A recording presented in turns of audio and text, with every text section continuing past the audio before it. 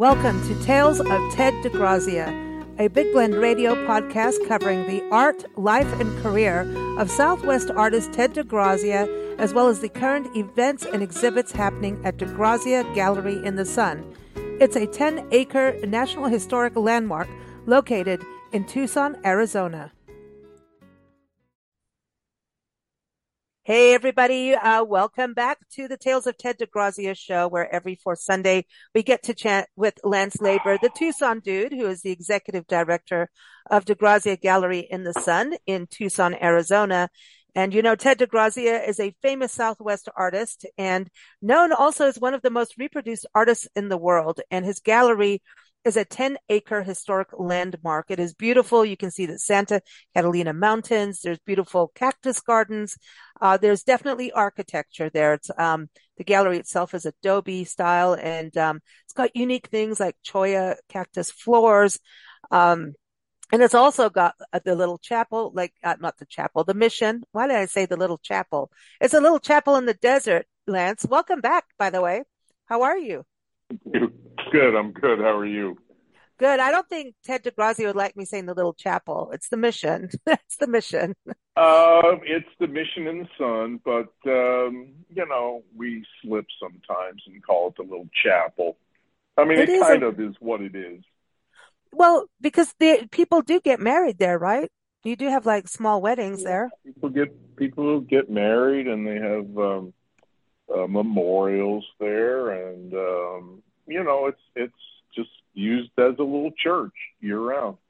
Well, this is important to bring up because we'll talk about the little gallery too, but also when you go to the gallery, which is a museum, there's a permanent exhibitions that you can see, and then there's a rotating exhibits, and that's what we're going to talk about is the new exhibits that just went on display.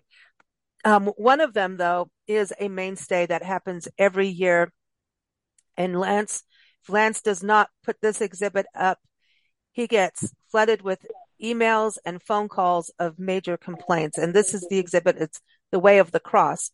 And so can we touch on that, The Way of the Cross, that exhibit? And then it kind of leads to the importance of why you have the mission in the sun, and even, the nuns' quarters. There's the nuns' quarters on the property too. Yeah. Well, when DeGrazia was really young, his family went back to Italy, and there he was exposed to religious art. I mean, he was just a kid, but the years that he was there, he became kind of enamored with religious art, and that's what kind of started. He was a religious man in his own way. He really wasn't a church-going man. So he built his own church. And what that was about. So he did his own, and then there's like the mission in the sun. Doesn't that also connect to maybe some of his trips going to Mexico, and then also his fascination and love for, Father Kino? Yeah, well, actually, it is a tradition in Mexico. When you become a landowner, when you buy property, your first thing you're supposed to do is build a church on your property to give thanks. And that's what that was all about. That's what brought that about. And of course, he was he loved Father Kino. So, he dedicated it to Our Lady of Guadalupe, or to Father Kino in honor of Our Lady of Guadalupe. And so that's on the property. So when you go there, it's beautiful. I love it in there. And the Way of the Cross exhibition, this is a big deal. You do get those complaints if you don't do it. So it's like every year, winter through spring, this is a big deal. They chase me around. See, the visitors that used to come it was a permanent exhibit. He never took it down. It was always up. And we just have too much art that hasn't been seen. And so what I decided to do was take it down from being a permanent exhibit and turning it into more of a special exhibit, put it up just before Lent and run it through Easter, and leave it up usually a month or two after, so that all the snowbirds can see it, and I take much less guff. That's it. So, but that's a big deal though, and so everyone, that's something that's out now. So you can see that through Lent pretty much, right? You keep it up there, pretty Easter. much Yep. through Easter. Okay. Actually, So, we leave it up. We leave it up a little longer, that so people, if they come late, they get to see it. and isn't there like an audio recording that you can listen to while you're there during Yeah. through the exhibit? Yeah. DeGrazia narrates the story of the Way of the Cross himself, and it's really interesting. I mean, the story of him doing the Way of the Cross, the paintings, was an interesting story too. I don't know if you want to hear it. Yeah, I do. So there's a Catholic center at the University of Arizona called the Newman Center. And the priest at the Newman Center, obviously DeGrazia had graduated from University of Arizona, so he was well known. And the priest approached him and said, DeGrazia, would you paint the Way of the Cross, the Stations of the Cross? And in the beginning, DeGrazia said, you know what? No, I'm not going to do it. I'm not good enough. I'm not worthy of doing this. And I think he really meant it. He really didn't feel that he was good enough. But the priest persisted and said, "Oh, come on, take a shot at it. You're way better than you come off." And so DeGrazia did it, and he knocked it out of the park. He hit a home run. It's just a beautiful series, and he actually added an extra station at the end of Jesus Rising, and so it's just a really, really popular thing. DeGrazia allowed the Newman Center. He gave them these things to put up, and they put them up, and I think they were up for about a year until they found out what the collection was worth, and they couldn't afford the insurance on it, and they freaked out and said, "Oh, DeGrazia, we can't afford this. You need to take them back." So Wow. he took them back and gave them prints. So they have reproductions that are put up, and that's the story of the Way of the Cross. Wow. Wow. So and here it is with his reproductions, right? Being so big with that. And I wanted to touch on his education, which, we were talking about, him being in Mexico. He famously studied under Diego Rivera and Jose Orozco. Clemente Orozco, right? Yeah, and so, he did all that, but then he also put himself through college, right? Through university, and that's where his music comes in. He was playing in a band to fund and worked as a landscaper to actually fund his schooling. Yeah, he worked during the day. He planted trees at the U of A, and he was like the yard guy. Helped build the wall around the university. There's a big lava rock wall that goes all the way around the school. It's huge, and he helped build that. And that's how he put himself through school.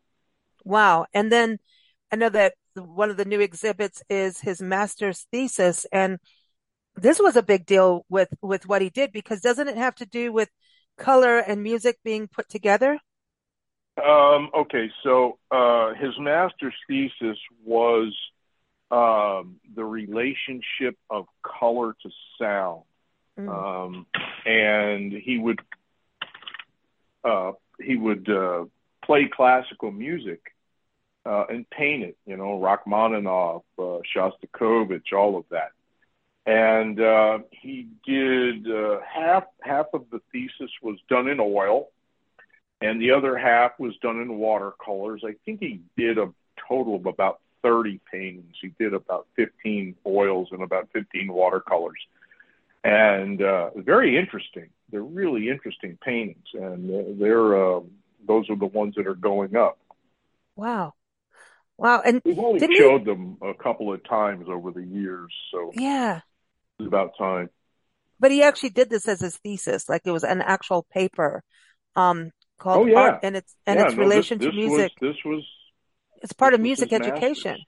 Yeah. Correct. And he tested over 350 students at the U of A, getting them to do Well, it, making them listen to the music and paint. yes, he did that, but then he devised a test that he gave to students, and that's going to be shown. That's going to be put up. And he also had this uh, machine. He had this Mm, giant machine with blinking lights and all this craziness that I wish we still had it today. We have some pictures of it, but it's one of the only things. DeGrazia saved everything, and whatever happened to this machine is a mystery because it's nowhere to be found, and hmm. it would be really interesting to have it. We have a couple pictures of him sitting at it, with the Yeah. lights blinking and Like a mad scientist. You know, this machine thing. I interviewed a musician a couple years ago, and he does this with his music, and the lights flash, he attaches it to plants, like little wires to plants. So you can actually hear like the heartbeat of a plant, right? And then, so the heart, like you can see the plant's heartbeat, basically. I'm just saying it in a very, I wish he was on the show right now. He can explain it better than me for sure. But I mean, a plant is a living thing. It's a living organism. So there's a movement, right? So the lights would blink with the plant movement. Then he would play music, right?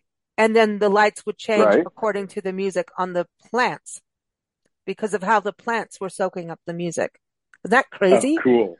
And so when Yeah, I it's was pretty interviewing neat. him, I was thinking of DeGrazia the whole time, going, DeGrazia would flip out, dude. I could imagine if like what we have now in technology, like DeGrazia would be out there in saguaro cactus and all the trees, like, let's do this. You know what I mean? And then could you imagine his paintings from that? Like what we have now and going from what he was doing then. I mean, that was in the mid 40s, right? To now.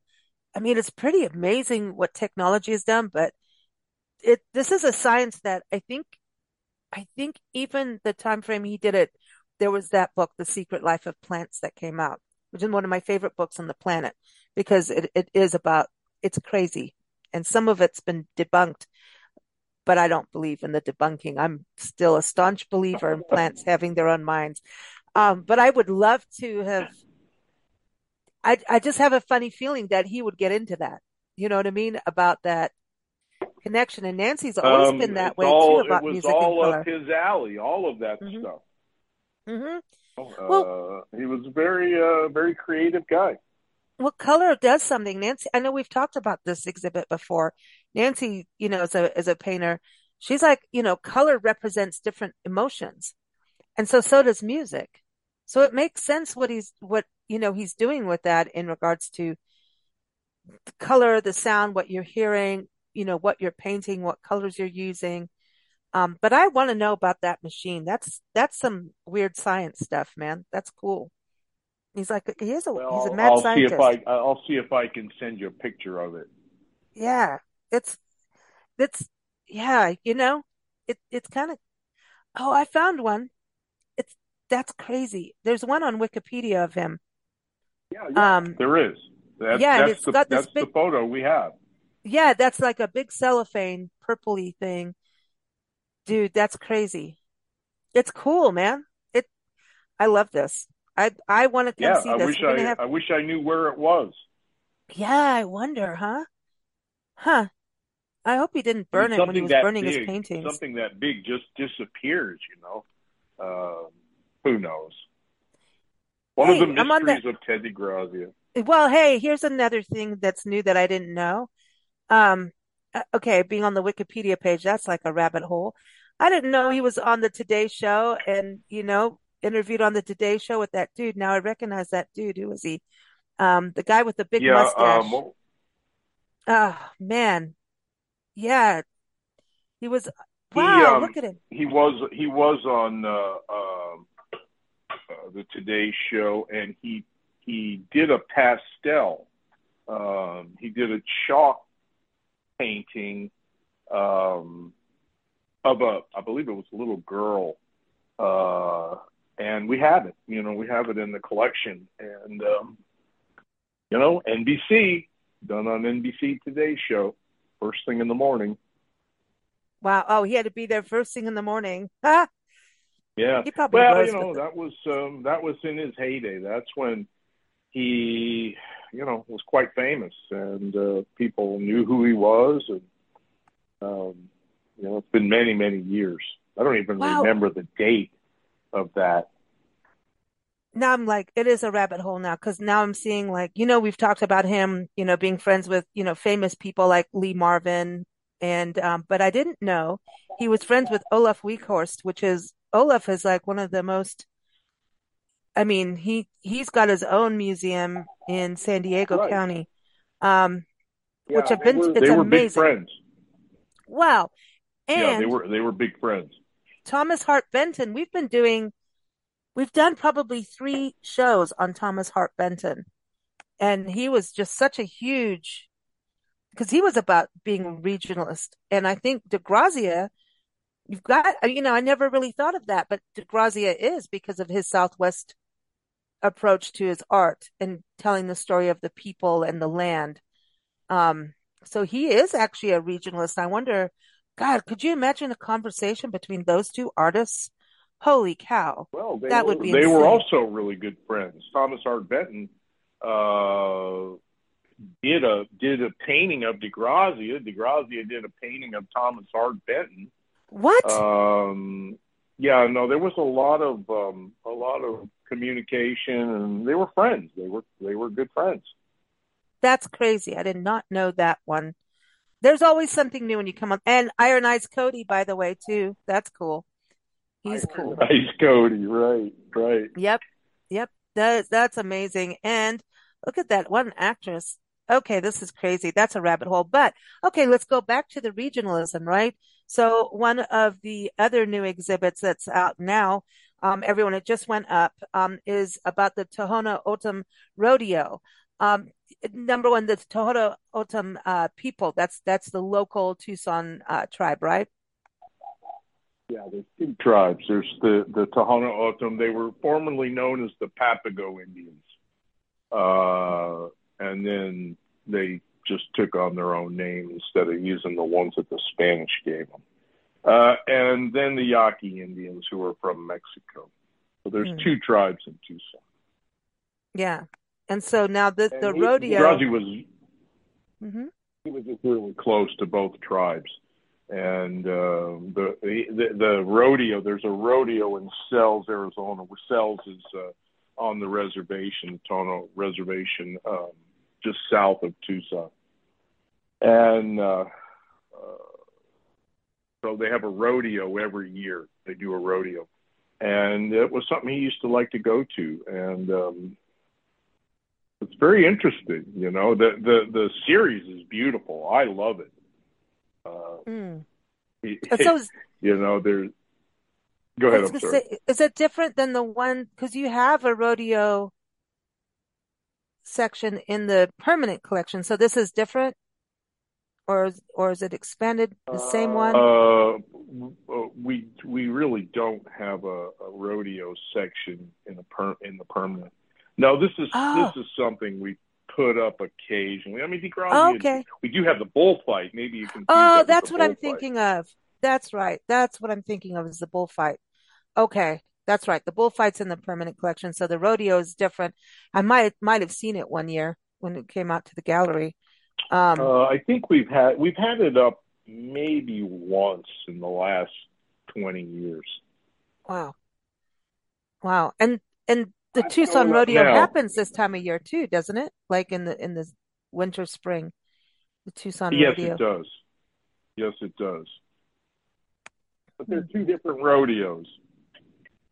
The Tucson Oh, rodeo is completely different from the Tohono O'odham rodeo. okay, that makes sense. You know, that does. So his paintings, so that's the whole series of the Tohono, because it's different how the Native Americans did a rodeo versus, the Anglos, even. Well, the Tucson rodeo is just this huge thing where they have a parade, and it's a major thing every year. The Tohono O'odham rodeo, I mean, it's held on the reservation, and people go, lots of people Hmm. go, but it's not quite as big as the actual Tucson rodeo. And as far as I know, it's mostly Tohono O'odham participants. Mm, It's not like cowboys coming from all over the country. Uh, it's their own rodeo. mm, that's cool. So those are the new exhibits. The other thing I wanted to bring up too is that the little gallery is still going. That's something that happens every winter through spring through April. I think you have artists visiting resident, like artists in residence almost, right? And sometimes they're Right. painting in there that, so you can get a little bit of a demonstration too.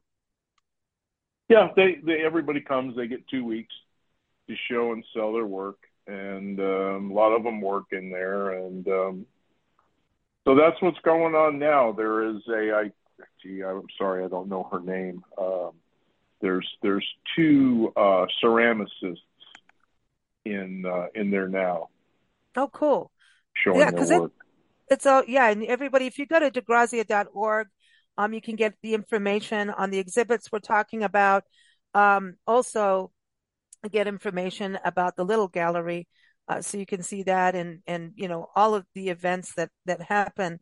But the little gallery is neat. That I think that it's almost like his way. Was he doing that, the visiting artist, before he passed away, or is that something that the foundation No, decided to do? no, yeah, it was closed, and then after DeGrazia died, Mrs. DeGrazia, Marion DeGrazia, decided that she wanted to open it up and help, struggling artists.